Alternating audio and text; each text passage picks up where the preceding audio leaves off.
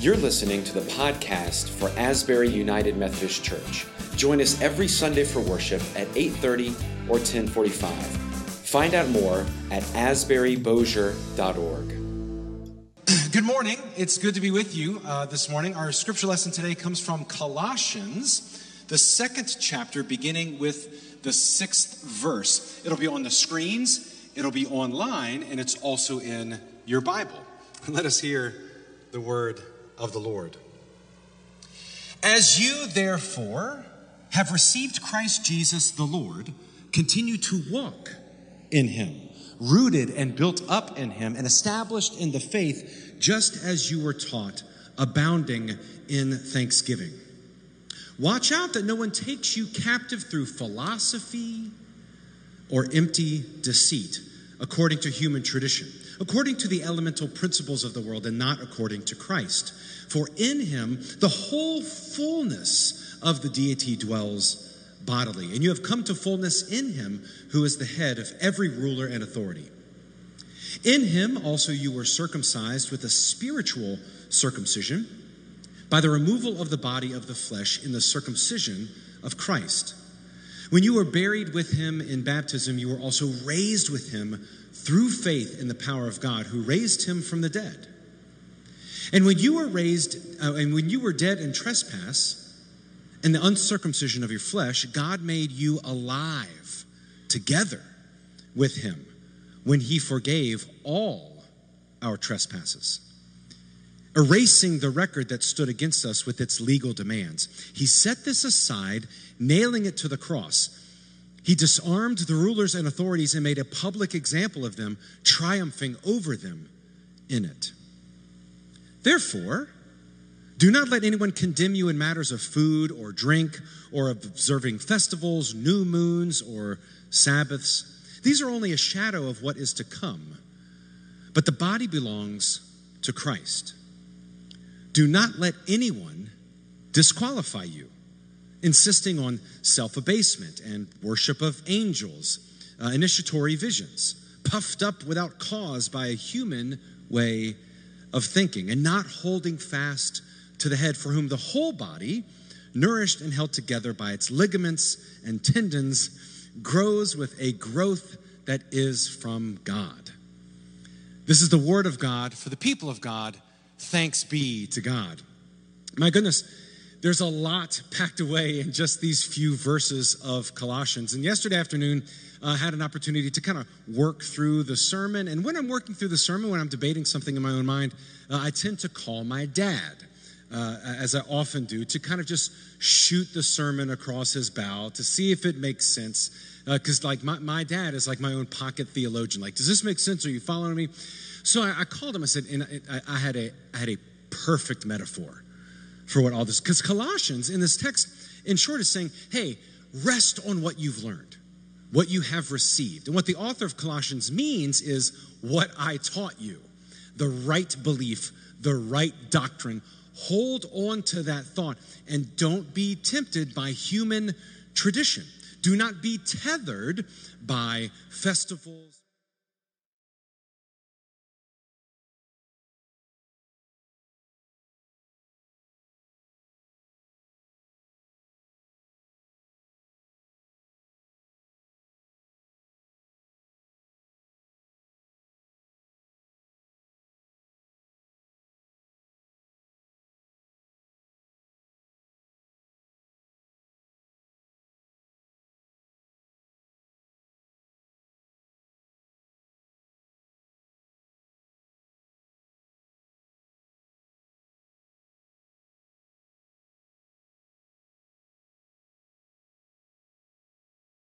On to the edge of the pool. Do not be tethered thinking that you have to stay in the shallow end or in the kiddie pool. And all of this was working out to be a perfect metaphor. Playing games with one another at the pool, because next week we start a new worship series called The Games We Play, which is about neighborhood games and board games and online gaming. But really it's about the games that we play with each other in order to outdo one another.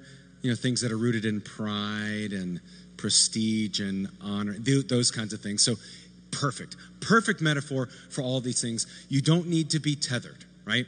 And all you need to do, in the immortal words of Dory from Finding Nemo, just keep swimming, right? Just keep swimming. Just enjoy swimming.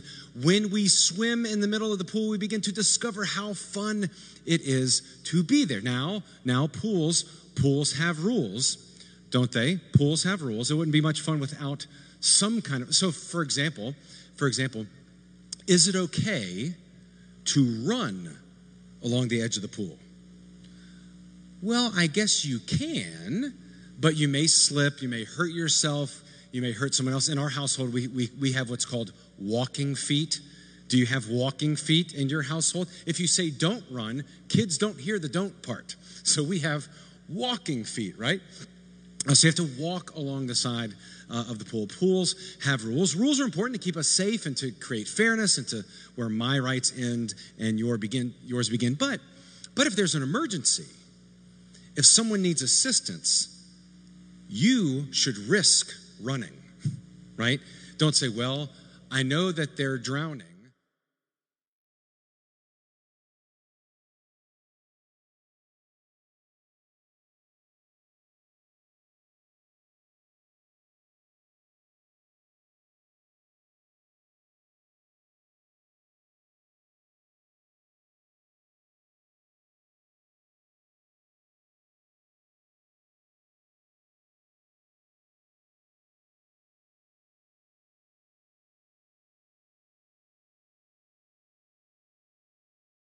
Can go too far. So you go to the pool and it says, don't run, right? Well, what happens if you do? Do you get a warning the first time? What happens if you do it again? Maybe you have to sit out for 5 minutes. What happens if you do it a third time? Like, do you get kicked out of the pool? And what happens if the lifeguard, or the watchdog in the tower with the whistle, what happens if someone's running and the lifeguard doesn't see it? Like, are you supposed to, report them? And if you report them, do you get a credit on your account? How does all of this work? And sometimes, if that's what we spend our time at the pool doing, what happens? We forget the joy of swimming, right? We forget that the point of being at the pool is to have fun and to swim and to treat one another with respect. So I went on describing what I thought was the perfect metaphor for explaining Colossians, this connection between walking feet and discipleship, our shared lives together. The idea that the pool is like the church, and inside the four walls of the pool, you learn how to swim and you learn how to treat people with respect, so that outside of the pool, if you find yourself at the beach, in the ocean, you know how to swim and you still know these things, right?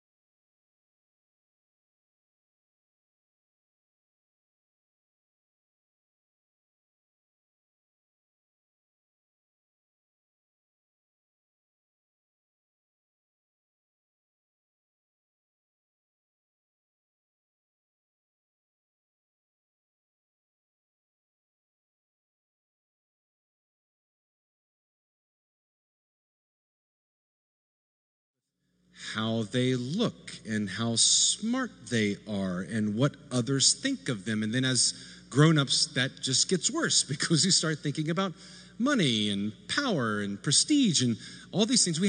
In other words, we have to be reminded of our shared lives in Christ. We have to be reminded of that kindness gene that somewhere along the lines we lost. And this is what I told my dad. I said, it's just like swimming, Dad. It's the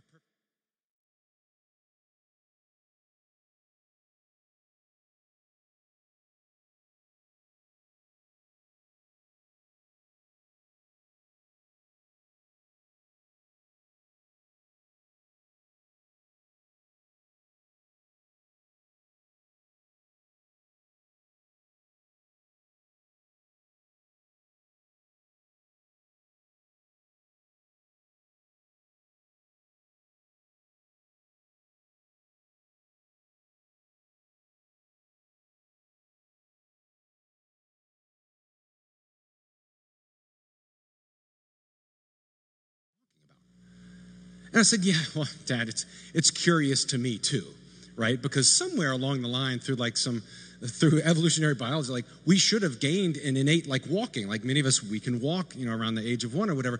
We should all be able to swim because if you fall out of the tree and you drown or are eaten by something, you don't have babies. So if you fall out of the tree and you can swim away, like you have babies, and those babies over time can learn how to swim. And like, isn't it curious that we have to learn how to swim? You think we would have that innate ability? What are you talking about? Okay, Dad, I need you to be more specific. What are you talking about in terms of learning how to swim? We don't forget how to swim and then have to relearn it. Of course we do, Dad. That's common knowledge. Well, I must have missed that day in common knowledge school. And at that point I knew, here we go. This is a character flaw of raw men in particular. And if you're in leadership at the church or if you're a staff member, you'll understand this. Raw men have to be right. So when I'm saying one thing and my dad is saying another, like, we're about to hit Google and we're about to start looking up articles and we're going to figure out who is right and who is wrong. So I start talking about this like evolutionary thing and like we're on the tree and like we should be able to swim and how curious it is that we have to relearn to swim. And he says, true, but, and I said, I had to learn how to swim. I said, do you not remember, like we had a fishing camp in Bay St. Louis. And when I was around 6 years old, I fell into the bayou and my dad had to go and save my life. Or when I tell a story, I say, my dad could only see the eyes of me. My dad could only see the eyes of me. And I said, Dad, I had to learn how to swim. And he goes, well, I didn't have to learn how to swim. Son, are you suggesting that I'm higher on the evolutionary tree than you? Oh, son, it's on like Donkey Kong at this point. Like we're just throwing each other under the bus at this point.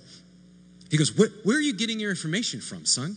I'm like, well, Dad, I didn't read a peer review article. It's just, you know this. Like, kids are born, they're able to swim, and then they forget how to swim, and they can learn how to swim again. So he's like flipping through like National Geographic's. Like, I'm Googling like WebMD to see if I'm telling the truth or not. Because one of us is right, and the other one has to be wrong. So I said, look here, Dad. And I sent him a link. I said, look, Dad, here it is. When children are born, they can flip over up to like 6 months. They flip over and their nose can be held above water for a limited time. And there you go. But as they grow, they lose that ability and then have to learn how to swim. He goes, son, that's not swimming. That's called being buoyant. He goes, have you seen a baby's head? He goes, because of the way that they're built, they're buoyant. And of course they flip over. Have you seen a kid's belly? Of course they flip over. It's just how they're built. That's not swimming. It's called physics and buoyancy.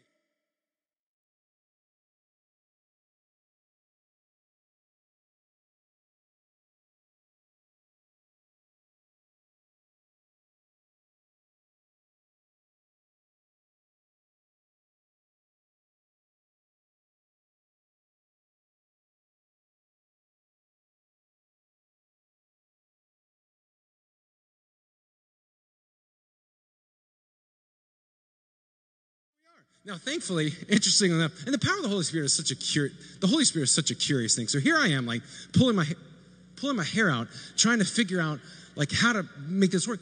But the conversation that we were having, the actual conversation that we were having about the terrible metaphor was actually more to the point of what Colossians is actually trying to say.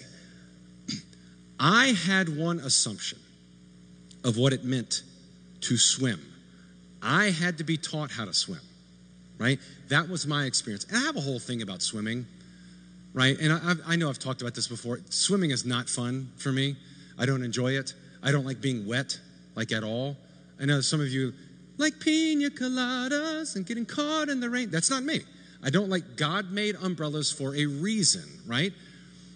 I don't swim where my feet don't touch because I prefer not to be food for something, right? And it all stems, when I was a kid, I had terrible ears, and I get ear infections all the time. So when I was a kid, I had to wear earplugs and a swim cap. And I was not the most svelte of children. So imagine the fat kid with a swim cap at all the parties, right? my nickname in middle school was the manatee. They called me a manatee. And I thought it was because I was like kind, and friendly. No, it's because I looked like a flipping manatee, like going through the waves, right? And thank you for all of your laughter. Like that leaves a mark, right? So eventually you say, well, to hell with it. I'm not swimming. I'm going to stay on the side. Like our youth group, we went to the water park and I wore jeans because I knew I wasn't getting in. Water parks are gross. You're just swimming in other people's juices. You can be offended by that. It's just the truth. It's disgusting. But that's not my dad's story. My dad's story, he knew how to swim at a young age. Like he had a diving board and he was really comfortable with the water. So when we approach this, do we learn how to swim? Do we have to be taught how to swim? Like we have different stories. And here's the problem, is that we assumed that one of us was correct and the other was wrong. That's the assumption. Like when you take my kids, they all learned how to swim very, very differently. Isabel refused to put her head underwater. She clawed her way up her swimming instructor because she absolutely refused. Now, Anna Lee, on the other hand, she's like, step 1, do this. Step 2, do that. Step 3, and like, that's why she's like really good at ballet and these kind of things. Very systematic. Do this, do that. Great swimmer. Lady Cecilia, ain't nobody gonna tell me what to do. She taught herself how to swim. Like, I don't need no teacher. Give me some water and some time. I will figure it out. Thank you very much. And then Robert is going to wear floaties until he's 30, right? So all of them have a very different story. Same parents, same house, same place of worship. And they look at the world and interact in the world very, very differently. Which one of them is right? In terms of, if you were to ask them, do you have to learn how to swim? How would they answer that question? All of them would answer it differently. The problem is we approach that assuming that one of them is right and the other 3 are somehow wrong. When we look at differences like these, what we tend to do is we tend to create rules in order to build a consensus around one common story. And that's not necessarily a bad thing, right? When you go to the pool, you have to have rules, right? It's a shortcut so that we don't have to be constantly improvising for everything. For example, but there's a limit. There's a limit. For example, if we go to the neighborhood pool, we have a neighborhood pool, and what if the sign says, children can swim unaccompanied if they've had swim lessons? Like, that would work for Anna Lee. That would not work for Cecilia, because Cecilia is probably a better swimmer than Annie is, but she never had lessons, right? Or conversely, what if it said, like, swim at your own risk, right? Just got, like, you're the parent saying, like, well, I mean, if they're running on the edge of the pool, he'll fall down. He'll only do it once, right? Why am I going to teach him and, like, watchdog him? It's like, you touch a hot stove once and only once, right? Why do I need to protect them? Let them learn. So there has to be this balance. Look, being in a community of faith is an exercise of grace. Or at least it should be. Yes, there's doctrine and yes, there's rules to help funnel our thoughts and our understandings, but sometimes we like to add more rules than we need to in order to form a place of like-minded people. Like, everyone learns how to swim in the same way so that we have something to talk about and we have a shared experience. The only problem is that's not the gospel, to be with like-minded people. At least that's not what Jesus seemed to want to accomplish when he was with the disciples, when he was with Simon the Zealot and Matthew the tax collector and the sons of thunder, James and John, and Peter and Judas. Being in a community of faith is an exercise in grace. Our scripture lesson starts with, as you therefore have received Christ Jesus the Lord, continue to walk in him, rooted and built up in him and established in the faith, just as you were taught, abounding in thanksgiving. Well, what is it then that they were taught? Rely on what you have been taught about Jesus. Fun fact, all of the letters in the New Testament, all the Colossians, Romans, 1 Thessalonians, all of those letters predate the Gospels, or at least when the Gospels were written down. And we know that because Paul never quotes the Gospel of John. Paul never says, as Jesus did in the feeding of the 5,000, right? So all of these letters were written down before the Gospels were written down, detailing the life of. So what exactly were they taught about Jesus? Well, in Colossians and also in Philippians, we have hymns that have been recorded. There's what's called the Christ hymn of Colossians. So there were liturgies running around, there were oral traditions running around, and two of them have been preserved. In Colossians, at the beginning, this is what it says, and these are the essentials of what the author of Colossians wanted the community to know. What do you need to believe? What was passed on? This. Christ is in the image of the invisible God, the firstborn of creation. For in him all things in heaven and on earth were created, things visible and invisible, whether thrones or dominions or rulers or powers. All things have been created through him and for him. He himself is before all things, and in him all things hold together. He is the head of the body, the church. He is the beginning, the firstborn from the dead, so that he might come to have first place in everything. For in him all the fullness of God was pleased to dwell. And, not only that, this is the important part, and through him God was pleased to reconcile all things. All things. I looked up all in the Greek, in the original Greek. Do you know what all means? It means all. There's no other way to slice that word. He was pleased to reconcile to himself all things, whether on earth or in heaven, by making peace through the blood of his cross. There's a lot that is packed away in there, but there's also a lot that isn't. Like, are you supposed to have Hawaiian bread for communion, right? Can you wear a t-shirt to preach in, right? There are all these things that are not included in there. The same is true for the Philippians hymn. So this is the Christ hymn from Philippians. It says, let the same mind be in you that was in Christ Jesus, who, though he existed in the form of God, did not regard equality with God as something to be grasped, but emptied himself, taking the form of a slave, assuming human likeness, and being found in appearance as a human, he humbled himself and became obedient to the point of death, even death on a cross. Therefore, God exalted him even more highly and gave him the name that is above every name, so that the name given to Jesus, every knee should bend in heaven and on earth and under the earth, and every tongue should confess that Jesus Christ is Lord, to the glory of God the Father. In other words, these two hymns that have been rely on what you've been taught about Jesus. That is what they were taught about Jesus.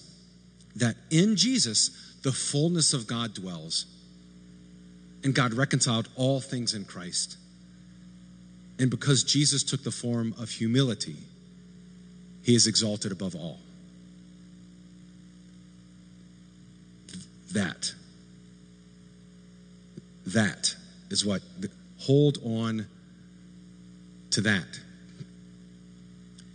Do we really think, do we really believe that that is enough?